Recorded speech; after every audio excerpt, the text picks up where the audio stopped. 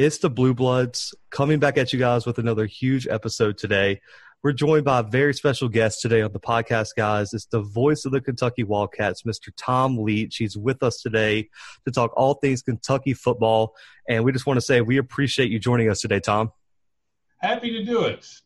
This current circumstances, there's not a whole lot else going on. Right. And so I want to start by looking at last season, of course, for the Wildcats. And I think to say injuries changed the season for them would be an understatement here. But the program ended off with a great, for me, a spectacular win over Virginia Tech in the Belk Bowl. What were your biggest takeaways from last season, and how big was that last win in the bowl game to cap the season? Yeah, it was the kind of the signature win that they really needed to make it a memorable season. I think, given the circumstances, what they did was amazing to reinvent themselves. But they had just come up short against Tennessee, one of their big rivals. They played really well at Georgia, but came up a little short there. And so those were a couple of opportunities for a real signature win.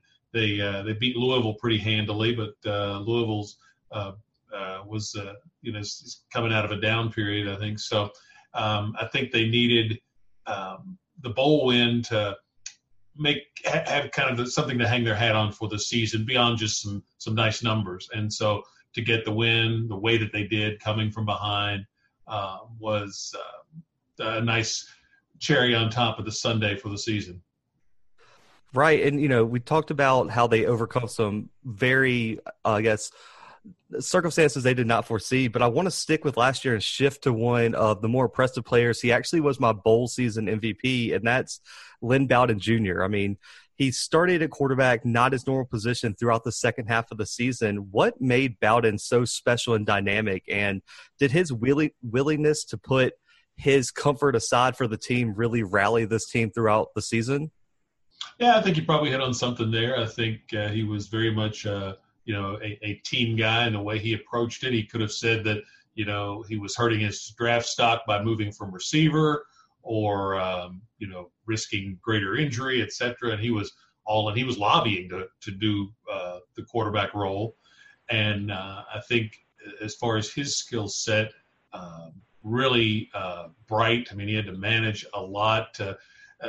People look at it and say, well, he just ran the same play every time. Everybody knew what was coming. Well, it's looking at it very simplistically because they did a lot of different formations. Yeah, they ran some of the same plays, but out of a lot of different looks, which is what enabled them to be as successful as they were. But Lynn had to manage that from the quarterback position and make sure guys were lined up correctly, start guys in motion at the right time, make the right reads. And then I think his vision must be incredible. He was just outstanding at, making cuts and just in an open space. He was kind of like a point guard running a fast break a lot of times, it felt like. Yeah, absolutely. And last year, through this adversity that Zach mentioned just a few moments ago, this team seemed to stick together really well, and they rose above that adversity. Outside of Bowden, was there a player that kind of stepped up and shined that maybe surprised you, or maybe somebody that a lot of Kentucky fans wouldn't have thought, would stick up and be I don't know how to say this, like the backbone of this team? Yeah, I don't know if there was any one guy like Lynn, but I think maybe groups, the secondary, for example. Kentucky finished in the top 5 in the nation in pass defense, and the secondary was a big question mark. They had lost several guys to the NFL, had a lot of new faces, lost one of their best players, Devontae Robinson, on the back end of the defense to an injury in preseason. And so that was a big question mark, and those guys, I think, far exceeded what expectations were. So they did a good job of not letting teams get home run plays against them because they had lost, a guy like Josh Allen up front as well, and Josh Paschal was coming off an injury. So I think the secondary just as a group, no one individual. And, the offensive line, I think, was expected to be a strength, and if anything, they even were better than expected. So running back was kind of a committee thing, but I would say start, probably the secondary as a group, and then maybe the offensive line was the other key. Right. And so now I kind of want to shift to the head of the program, Coach Mark Stoops. I mean, he's really taken this program to new heights. I mean, even won the SEC Head Coach of the Year award in 2018. What makes Stoops such a perfect fit in Lexington, and what do you think his keys to success are for this program? Well, when he came, there was talk that he had a very detailed plan that he presented in his job interview with Mitch Barnhart, the AD. And so it was clearly a job that he had thought a lot about, and that, he wanted the job as much as Kentucky wanted him, which I think certainly is a good situation to have it that way from the school's perspective. The other thing with Mark is he probably is uniquely qualified to be in this position at Kentucky, because Kentucky doesn't produce the number of Division I prospects that the other states in the SEC do. They get, Florida and Texas, and then probably Georgia's next, are just massive amounts, hundreds upon hundreds of D1 prospects, and Kentucky's maybe fewer than 50. I don't know what the exact numbers are, but it's there's just not usually enough. If you just dominated the state, it still wouldn't be enough Division I talent. But if you look at a map and you draw a line around Kentucky and then include Ohio, the state of Ohio, well, then with some of the large metropolitan areas you have in Ohio in the population base, then you look at the number of Division I prospects that are produced by the state of Ohio and add that to Kentucky, then you have a competitive number. And Ohio State can only get 25. They may get the top 25, but they can only get 25. Well, Stoops has been able to do that. He's from Youngstown. His best friend he brought with him is his chief recruiter, Vince Marrow, who's also the tight ends coach. And Vince is a tremendous recruiter, also from Ohio. So, they have effectively made Kentucky's base the states of Kentucky and Ohio. And so that gives them, a base that allows them to compete. And then they've had success, so now they've been able to build on that base and carve out some success recruiting-wise in other areas. And that was kind of a unique set of circumstances for these particular guys and this particular staff, head coach in particular, and this job. Yeah, for sure. And yes, Coach Stoops really did lead Kentucky to this big influx in recruiting, maybe around the states, maybe not specifically in Kentucky. But not only that, I feel like he's done a lot for the program in just winning. I mean, he led Kentucky to their first win against Florida since 1986 and the first win in Gainesville since 1979. How big was this win for the program, do you think? And do you think it was a huge turning point for this program?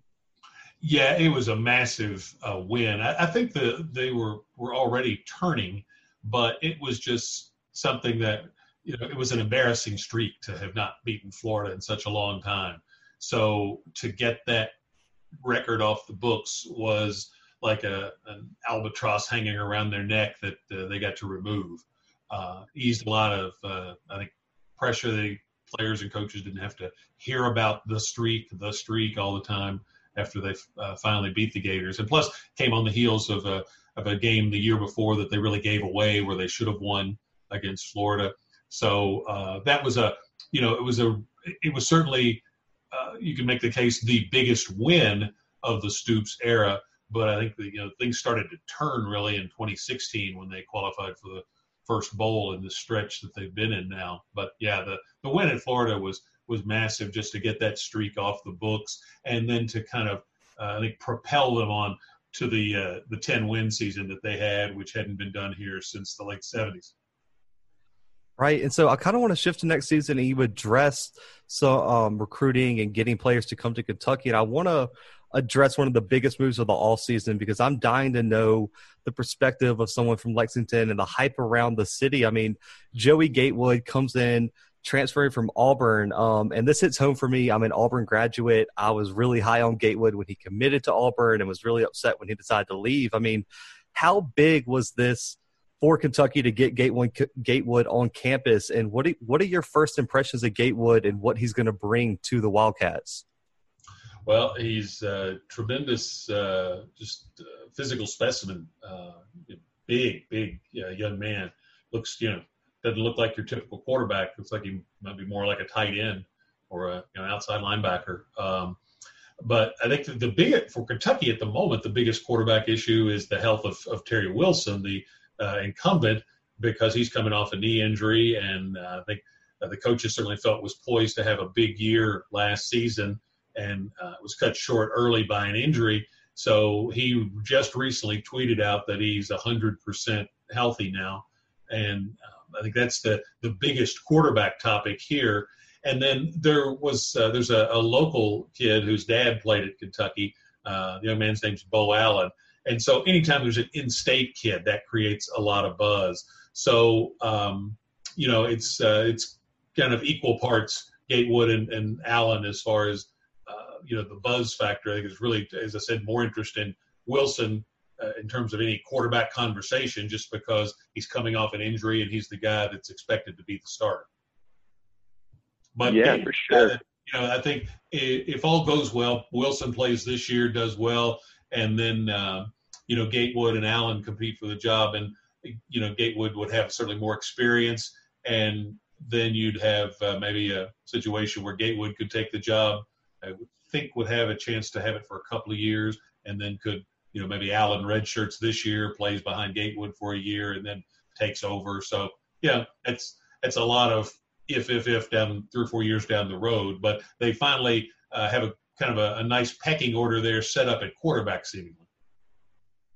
Right. And speaking about that, actually, I'm sorry, I'll go ahead and move on, actually. So, to talk about next season, Bowden Jr. and some other big names are now off to the NFL. Do you think you could give us and some of our listeners some names to look out for in the coming seasons?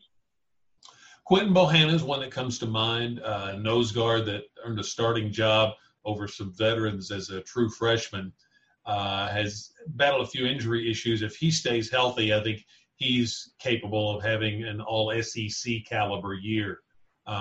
Won't get a lot of sacks because he plays on the nose, but if he's as good as I think he will be, then he will create sack opportunities for other players, one of them being Boogie Watson. If you look at his numbers, they're kind of similar to this point to what Josh Allen's were through his junior season. Now, Boogie's got to take on the challenge of elevating his game the same way Josh did, but I think there's a high expectation that Boogie Watson could be a much more prominent player on the defense.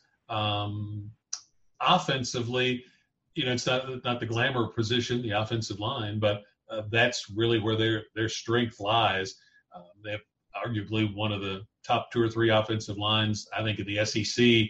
I was talking with Cole Kubelik on my radio show today, who's former offensive lineman at Auburn and an SEC network analyst now, and he thinks Drake Jackson is it's either him or the center at Oklahoma as the best in the nation. So, Drake's certainly a name to watch, but he won't carry the ball, won't catch the ball. So, if you are just the casual fan, you won't see him show up in the stats. But Drake and those other guys that will join him on that offensive line will be a big part of the success that I think Kentucky could have this season. Right, and you talk about some success Kentucky may have. I mean, next season, this team has some huge road games. I mean, against opponents who have a little bit of hype surrounding them, such as Florida, Auburn, Louisville, Tennessee. What game, even if it's not one of these, are you circling on the Wildcat schedule to be the biggest, or let's just say the most important game of the season for this team?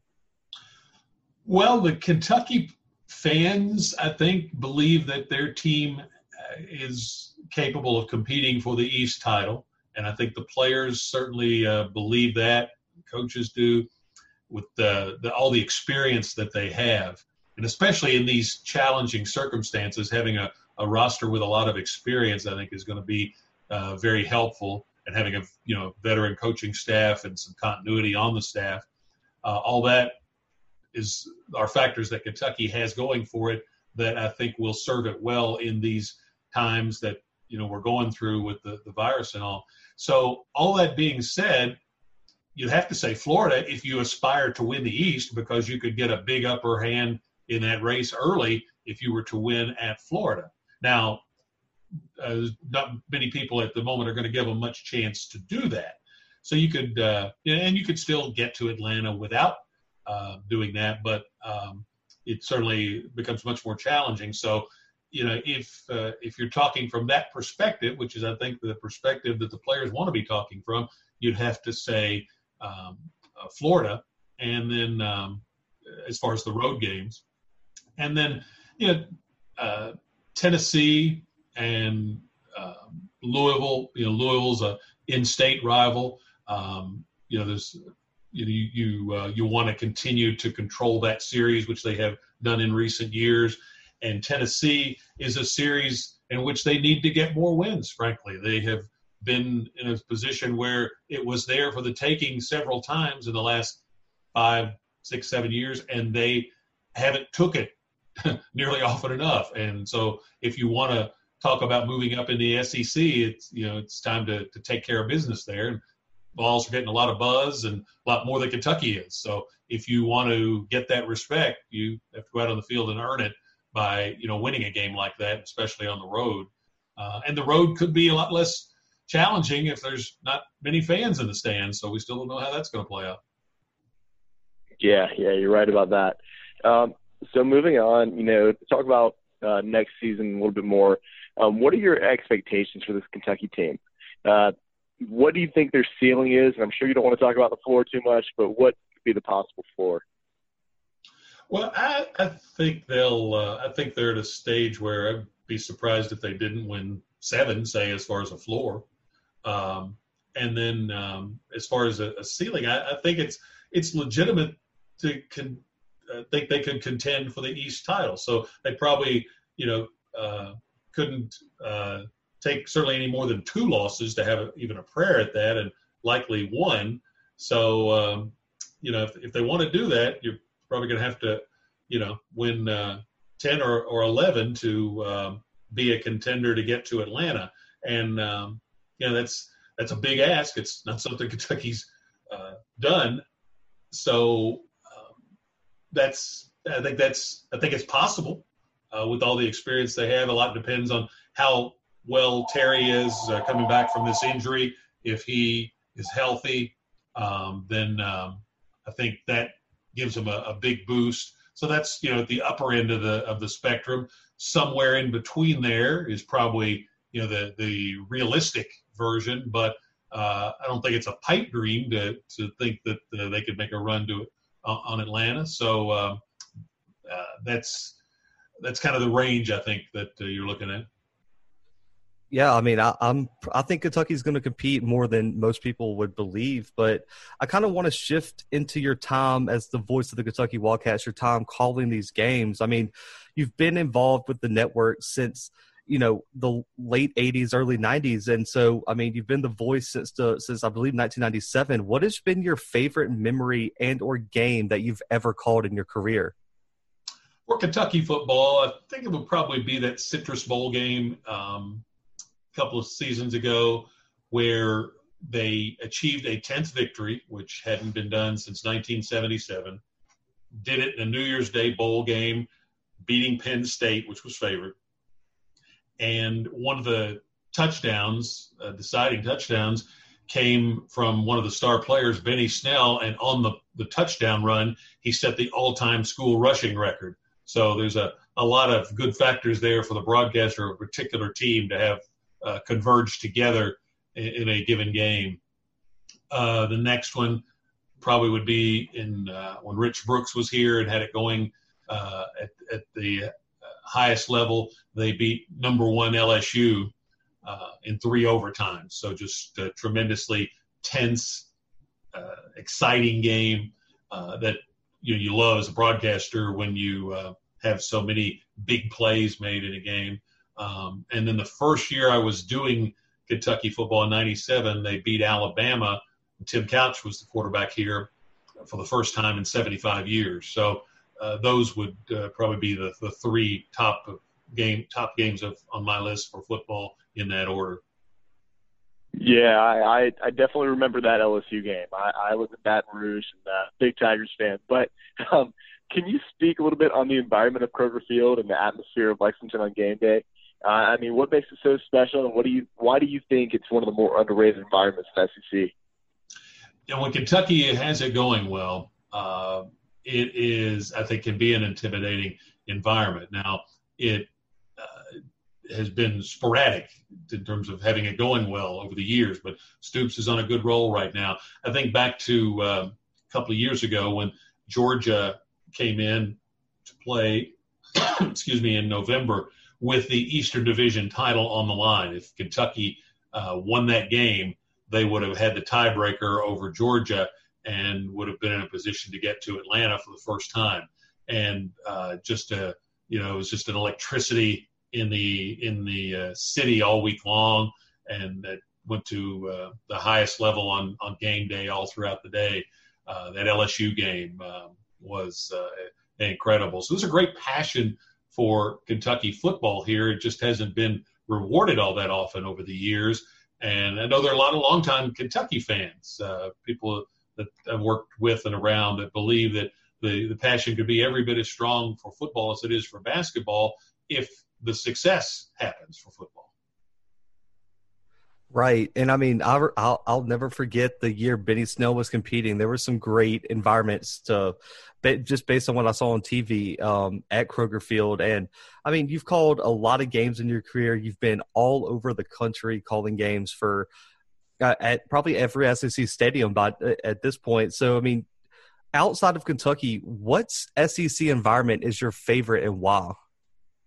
I like Georgia. I think probably the best. A little of that is selfish in that as a broadcaster, our vantage point at Sanford Stadium is between the two decks, whereas at places like Florida and Tennessee, we're up at the top. And so much, much higher up. So you have a flatter, closer to the field vantage point. So that's just from a selfish perspective as a broadcaster.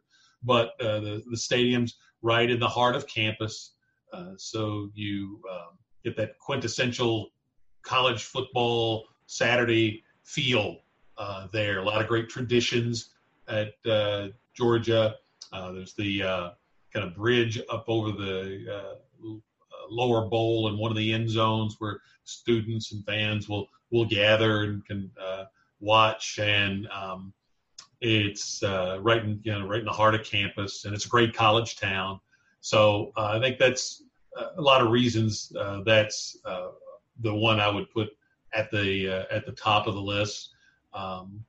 And the people there are always very nice. Of course, they're used to winning over Kentucky, so maybe that's why they're always really nice, because they expect to win. But I think in all seriousness, they're just wonderful folks, and so it's always a pleasant trip, and just not too many victories for Kentucky over the years. Yeah, absolutely.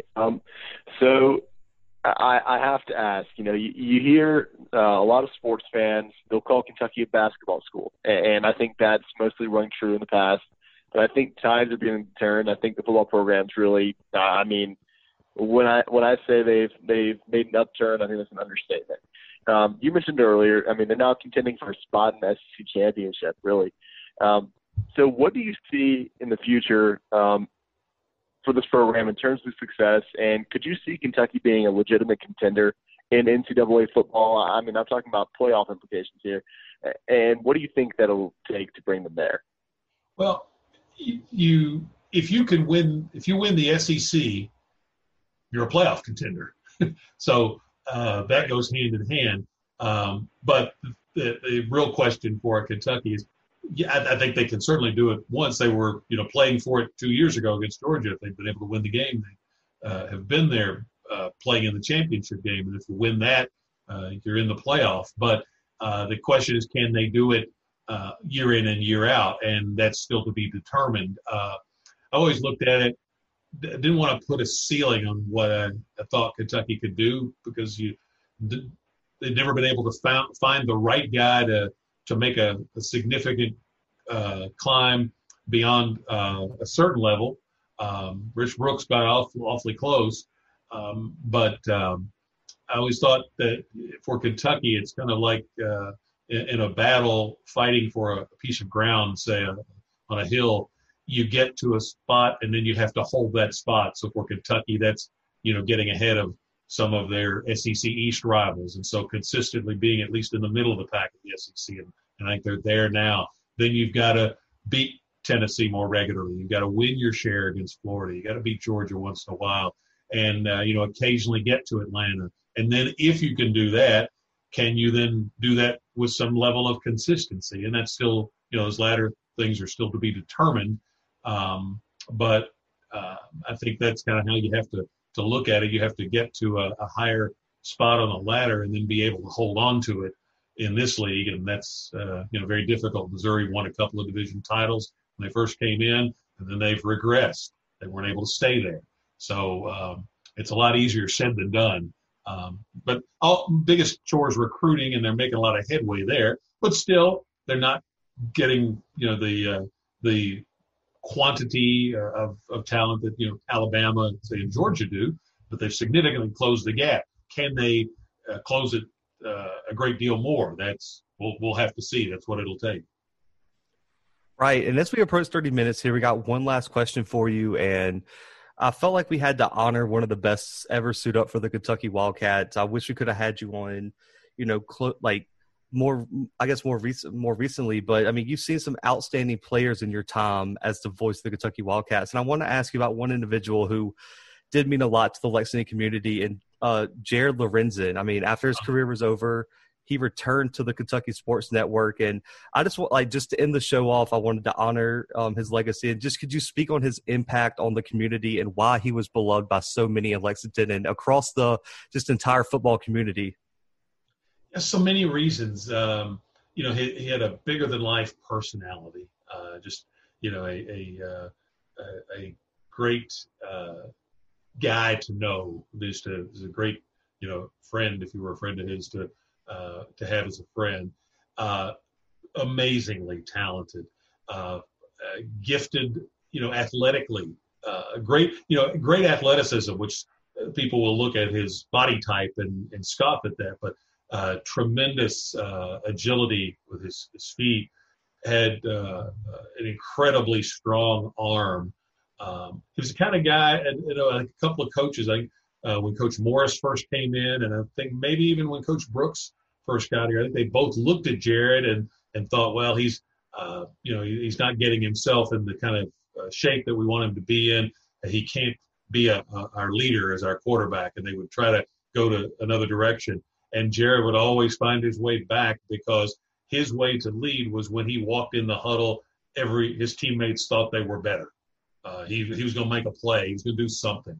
He just had that quality that great talents have, to inspire that kind of confidence in their teammates, and then to have the ability to do it, to make the plays.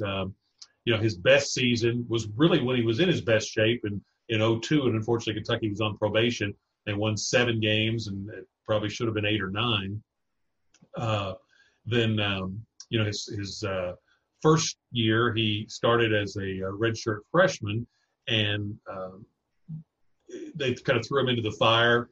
And then Coach Mumme lost his job after Jared's first year. If Coach Mumme had been able to stay around, Jared would have put up numbers that nobody would ever catch, I think, in the SEC in terms of passing. But whatever Jared was asked to do, he did it. He was always a great teammate. So just so many things to like about him. And he was a Kentucky kid, so that endeared him to the Kentucky fans as well. He loved the state, loved the school, and just made so many incredible plays that he was like a, bigger than life character. And it was such a shame to lose him so early. Yeah, for sure. And I know it's a tough topic to talk about, so I definitely appreciate you sharing your thoughts on that and everything. I know I Yeah, wanted to bring it to our listeners. It's actually, it's sad that he, especially for his family, that we lost him so young. But in terms of reminiscing about him, there are so many good memories that Jared provided people that it's, I think you can't help but have a smile come to your face when you talk about Jared. Right, for sure. I know how much he meant to everyone who he interacted with, especially throughout his football career, especially at Kentucky. So I definitely appreciate that. But that is a wrap on this interview, guys. I just want to personally say thank you so much. Thank you so much for joining us, Tom. And we definitely look forward to having you in the future, especially if we can get a season in this year. Maybe it might be spring, but definitely in the future, we look forward to having you back on. Well, enjoyed it, and hopefully they'll make it to Atlanta one of these days. That would be a big story, certainly around these parts and throughout the SEC. So we'd have plenty to talk about then. That's for sure. I'll be rooting for you guys. My team's in the West, so I can root for Kentucky endlessly, and I do not like Georgia, so we can definitely do that. But guys, we will be back next week with more episodes, and we'll get in touch with you guys about that. You guys know the social media, all that kind of stuff. So until then, guys, we are out.